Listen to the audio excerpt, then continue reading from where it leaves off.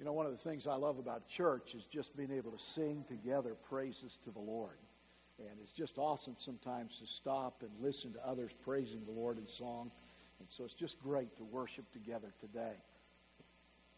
We're continuing our sermon series, almost nearing the end of the whole series that started last fall, Jesus Wins. And we are in a section called Living in Victory. This is where the Apostle Paul, in the letter to the Ephesians in the New Testament of the Bible, writes about the armor of the Roman soldiers that surrounded him while he was in prison for Christ. And he uses that as an example to us of how to win spiritually in the warfare against Satan, our own flesh, and the world around us. And he speaks of the armor of God. And today he tells us to pick up the shield of faith. And so let's read about that armor beginning in Ephesians in chapter 6. If you have your Bible, open it. And if you have your app, open that. I've been waiting to say that for weeks, because more and more of you are carrying your smartphone or iPhone. It's got your Bible app in there. I'm not that smart yet. But anyway, or you can look right up on the screen. We have the Word of God printed there. Beginning in verse 10 of Ephesians 6, Apostle Paul says, "Finally, be strong in the Lord and in His mighty power. Put on the full armor of God, so that you can take your stand against the devil's schemes. For our struggle is not against flesh and blood, but against the rulers, against the authorities, against the powers of this dark world, and against the spiritual forces of evil in the heavenly realms. Therefore, put on the full armor of God, so when the day of evil comes, you may be able to stand your ground. And after you have done everything, to stand. Stand firm then, with the belt of truth buckled around your waist, with the breastplate of righteousness in place, and with your feet fitted with the readiness that comes from the gospel of peace. In addition to all this, take up the shield of faith, with which you can extinguish all the flaming arrows of the evil one." Take up the shield of faith. Now, as I thought about the message for today, I realized that by and in large, we don't use shields. We have protective concepts in warfare and in other aspects of life, but you don't see a lot of shields walking around today. However, I did speak with Lieutenant Robert Myers, who's a member of our church, and he's also on the Penn Hills Police Force. And he loaned me a police shield today. And so I just wanted to show that to you. And this thing is heavy. I thought I'd preach with it the whole sermon. It isn't going to happen. And I do kind of like to screen you out like this, but Rob told me this is how they hold it, and so on. You can actually put a strap over it and so on. But these are heavy protectors, and primarily when we see a shield today, it's usually when the police are handling a crowd or a riot situation, something like that. Now, there's two interesting things about a shield, and we can relate to it perhaps more with a windshield or with a security force, or a security system, an alarm system per se. You see, the one thing that a shield does, or a windshield, or an alarm system, or security system, is it protects. The other thing that it does is it allows you to advance. You see, I can take that shield and not only stop deadly objects that are coming against me, I can actually move forward against the enemy because of the protection.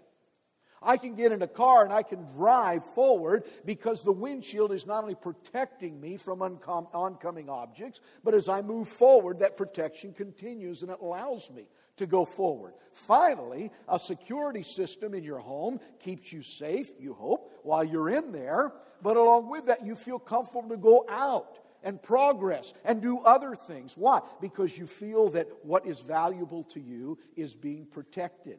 And so the Bible says, take up the shield of faith. Now, I thought about the word shield in the Bible. And it's interesting, right in the beginning of the Bible, in Genesis in chapter 15, God comes to our spiritual ancestor Abraham and says, "Abraham, I am your shield." It's interesting that right off the bat, God describes himself as Abraham's protection, Abraham's security. He says, I am your shield. King David loved the idea of the shield. 15 times in the Psalms, David refers to God and his salvation with a metaphor of a shield. Moses did it once in the book of Deuteronomy. The writer of Proverbs 30 said that the Lord is a shield to those who trust in him. Interestingly, when you come to the New Testament, this is the only time that the term shield is mentioned there. But throughout Scripture, God is spoken of as being our shield, our security system, if you will, our protection, and powerfully allowing us to make progress at the same time. Think about it. The Bible says here, from the protection perspective, that the shield of faith extinguishes the flaming arrows of the evil one that come against us. Those arrows bounce off that shield. There's the protection. But the shield of faith also allows us to advance. If you go to Hebrews in chapter 11, which is called the Hall of Faith. It lists all kinds of people in the Bible who had faith in God and did great things because of that. You see that faith not only protects you, but it allows you to advance. We find in Hebrews chapter 11, verse 33, that by faith, the Bible says, there were those who conquered kingdoms, those who put armies to flight, those who got their dead raised to life again, those who shut the mouths of lions, those who conquered the fury of the fire, those who obtained the promises. Why? Because of faith. And so faith allows us not only to be protected from the evil one, but it allows us to make advances in what we want to do for God. So the Bible says, pick up the shield of faith. And by the way, faith, if you study the word out itself in the original, it's more than just, well, I believe something. It's I have such confidence in something, and in this case, God and His Word, that I am willing to act upon it, live by it, believe in it, stake my life upon it. That is faith. So take up the shield of faith. Now, how about the flaming arrows? The Bible says we use the shield to protect us against the flaming arrows of the evil one.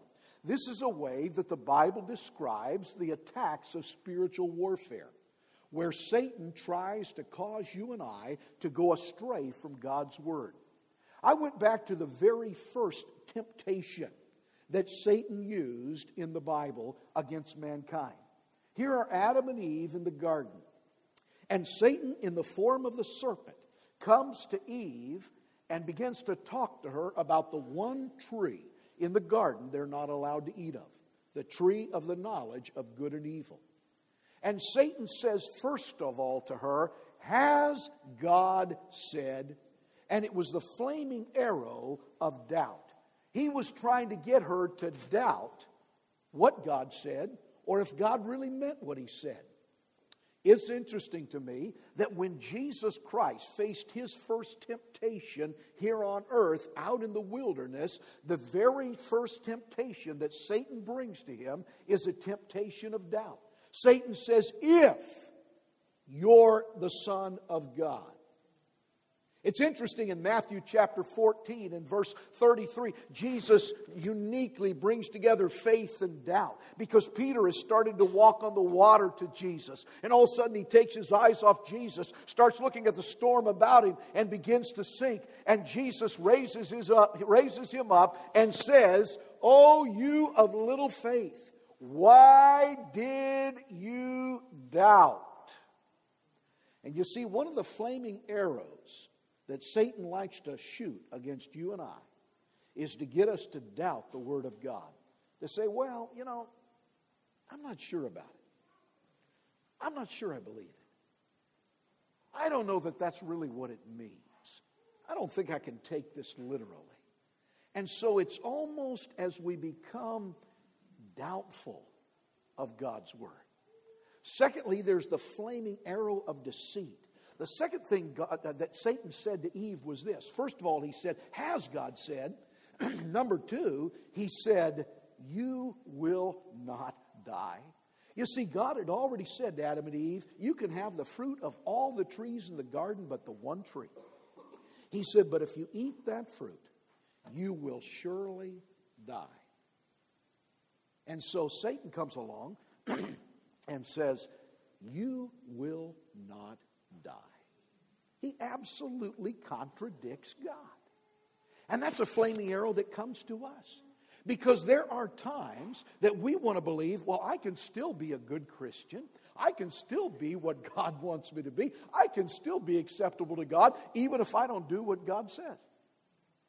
That's deceit. Or saying, well, you know what? I know what God says is wrong, but I don't really think He's going to give me a hard time about it.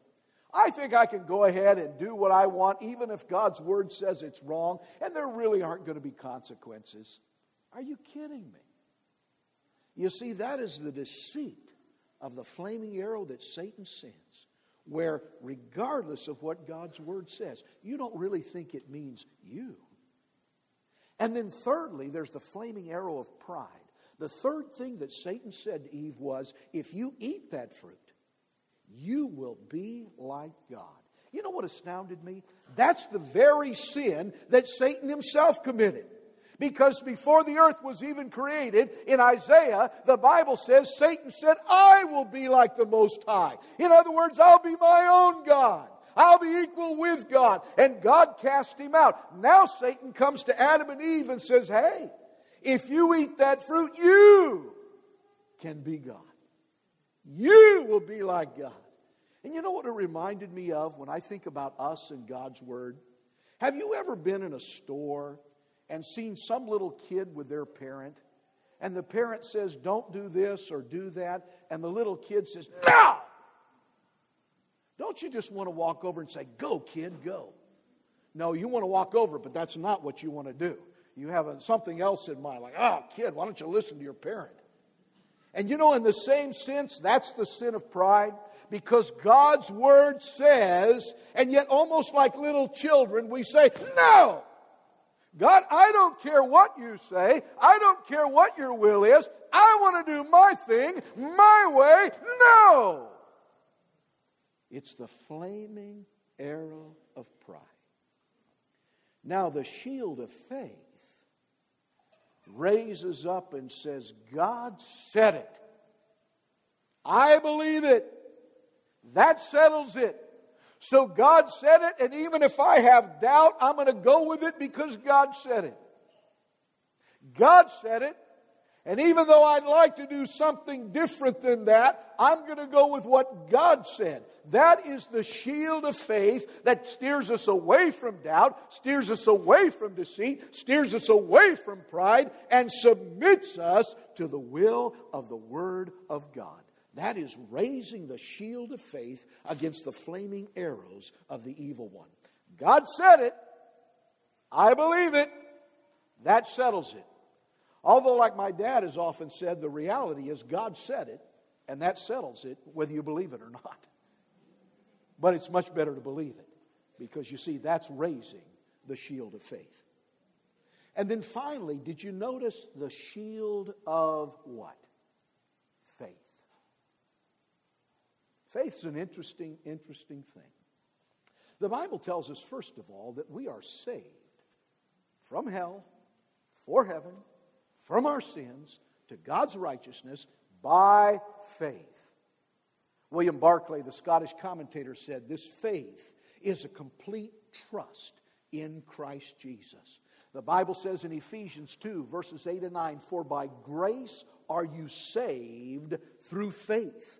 And that not of yourselves. It's the gift of God, not of works, lest any man should boast. Now, to illustrate saving faith, a complete trust in Christ Jesus, I have a bicycle chain here with a lock on it. And Aaron, how about helping me for just a moment? Would you? Come on up here. Okay, now let's just pretend that Aaron has a real nice bike, Okay, maybe he does. I don't know. But let's just pretend he has a real nice bike. Come right up here and stand by me, Aaron, will you, please? Okay. Now, you come to me and you say, Tim, I have this real nice bike. And man, I just want it to be safe. I want it to be secure. I don't want anybody to take it. I want to be able to enjoy it. So could you put a lock on it for me? I say, absolutely, Aaron. Now, this lock has 4 letters that when you twist them in all the right areas, they become a word. Okay? And then I can put it around your bicycle and lock it and protect it. Now, can you tell me what the word is? I don't know.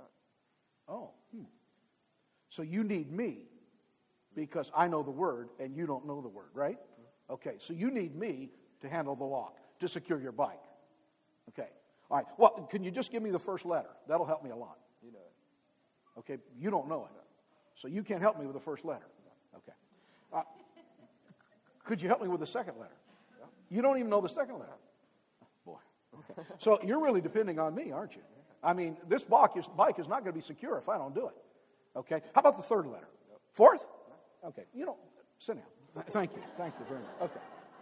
Now, that's a simple illustration to make this point. Could Aaron help me at all? If the bike's going to get secured, who's going to do it? I am. I know the key. Let me tell you something. If your soul's going to get saved, Jesus is going to do it. There's not a thing you can do to help him. You just say, Jesus, you've got to do it. Because He died on the cross for us. He rose again for us to give us salvation, forgiveness, eternal life. And so, Lord, nothing in my hand I bring, simply to Thy cross I cling. It is all about Christ. That's saving faith. Faith, we find, is important in God's Word. It's interesting. You have that little statement, seemingly little, in Habakkuk, this obscure Old Testament prophet that says the righteous shall live by faith, that Doug read this morning, the last phrase of that scripture from Habakkuk. And yet all of a sudden when you come to the New Testament, in the book of Romans and in the book of Galatians and in the book of Hebrews, you have these great theological teachings all based on that statement, the just or the righteous shall live by faith. And living by faith really brings us to Hebrews chapter 11. I want to tell you 4 things about living by faith this morning. The first one is this. Living by faith is being certain of the unseen. You see, Hebrews chapter 11 and verse 1 says this. Faith is the substance of what we hope for and the certainty of things we haven't seen. What is that certainty? Verse 6. Without faith, it's impossible to please God because, first of all, we must believe that He is. So you see, being certain of the unseen means that we believe there is a God. Number 2, verse 2 of Hebrews 11 says, by faith we believe the worlds were framed by the Word of God. So not only being certain of the unseen do we believe God exists, but number 2, we believe we exist because of God. And number 3, He promised in verse 6 that if we seek Him, He will respond to us, He will reward us, He will love us, He will bless us. And so being certain of the unseen is believing in a God that we don't see, but we believe that He exists. We believe we exist because He willed us to exist. And we believe if we seek Him with our lives, He will respond to us. Faith is being certain of the unseen. Number 2, faith produces action. You see, James said in the book of James, he said, you show me your faith without your works. I'll show you my faith by my works. You know, you can tell somebody you love them till you're blue in the face, but it's what you do that really indicates your love. And we can say, oh, I believe. But when our behavior is affected by our belief. Study Hebrews 11 time after time after time, starting with Abel. By faith, Abel offered a more excellent sacrifice than Cain. By faith, Noah built an ark to save his family from the flood. By faith, Abraham went out, told by God to go to a land he'd never seen, to a people he'd never met, that God might bless him and make a great people of him. You see, by faith, they responded and they acted upon what they believed God's will was. We come to the Word of God in the same way, and what it says we respond to, and we live accordingly. That is faith. Faith is certainty in what is unseen. Faith produces action. Number 3, faith embraces the extraordinary. You see, to live by faith is not to live in the status quo. To live by faith is to believe that great things can happen for God. In other words, there are more people to come to Christ. There are prayers that seemingly are impossible that God can answer. There are things that seemingly impossible health-wise won't be healed. We believe God can heal them. There are financial situations we don't believe can be worked through, but God can bring them through. And even in the worst of trials, we believe that God can give His grace to bring us through the trial. Not take it away, but bring us through it in the right fashion in the Spirit of Christ. That's faith. We embrace the extraordinary. The Bible again says in Hebrews 11:33, by faith they conquered kingdoms. By faith they quenched the fire. By faith they shut the mouths of lions. By faith people were raised from the dead. There is something about faith that says, I believe something great and wonderful can happen. Why? Because we believe in the God who can make it happen. For with God, nothing is impossible. To live by faith is to go to our God on a consistent basis and say, God, I believe you can do something special. Whatever He chooses to do is okay with us. But we're confident that He can do. And we ask it to happen. And we live for it to happen. Believing He'll do extraordinary things. Brothers and sisters, when I come to fellowship here, I look and see what God has done. But I believe God can do more. You see, we pray for that, we live for that, we work for that, we believe that because our God is able. Faith embraces the extraordinary. William Carey was a wonderful missionary to India about 300 years ago. And William Carey's motto was this. He said, attempt great things for God and expect great things from God. Can I say that again? Can I say that again? Yes. Thank you. Okay. Attempt great things for God. Expect great things from God. I want to get to a point, by faith, when someone brings to me the most impossible situation, I'm saying, man, I don't see any way, but I know God can. And we're going to pray for it. We're going to believe for it. We're going to seek God for it. Whatever His precious will is, that's fine with us. But we know that He can if He chooses to. By faith, you embrace the extraordinary. What in your life is something you believe God can bring the extraordinary to take place? And then finally, faith sees even loss as gain. You see, the Bible says after all these great things of conquering kingdoms and the fiery furnace being conquered and the mouths of the lion's den being conquered and people raised from the dead, then it says others were tortured. And they refused to be released, that they might be raised to a better life. You see, there were some people who didn't escape the torments. There are some people who didn't get delivered from the lion's den. There are some people who didn't escape the fiery furnace. There were some people who, professing their faith in Christ, were put to the sword. But guess what? By faith, they said, though you destroy me here, God will raise me over there, and it'll be better and more wonderful and eternal compared to anything here. That is faith. You see, you know what faith is? When you and I stand out here at a gravesite in this cemetery, and we see someone who's suffered, someone whose life has come to an end, and we say, thank God, they're in a better place. They're well now. They're happy now. They're completely pure now. They're with God now. And we'll see them again. You see, faith sees even loss as gain. The shield, it allows us to be protected from the evil one's flaming arrows. And it allows us to move forward. The shield of faith. The apostles prayed in Luke 17 and verse 5, Lord, increase our faith. That's a prayer we should pray as well. George Mueller, if you ever read his life, was a great man of faith. He ran several orphanages, never asked for a nickel, but God always met their needs. He was a man of faith. Here's what Mueller said about faith, and this is something to contemplate in the coming days. Faith is the end of anxiety,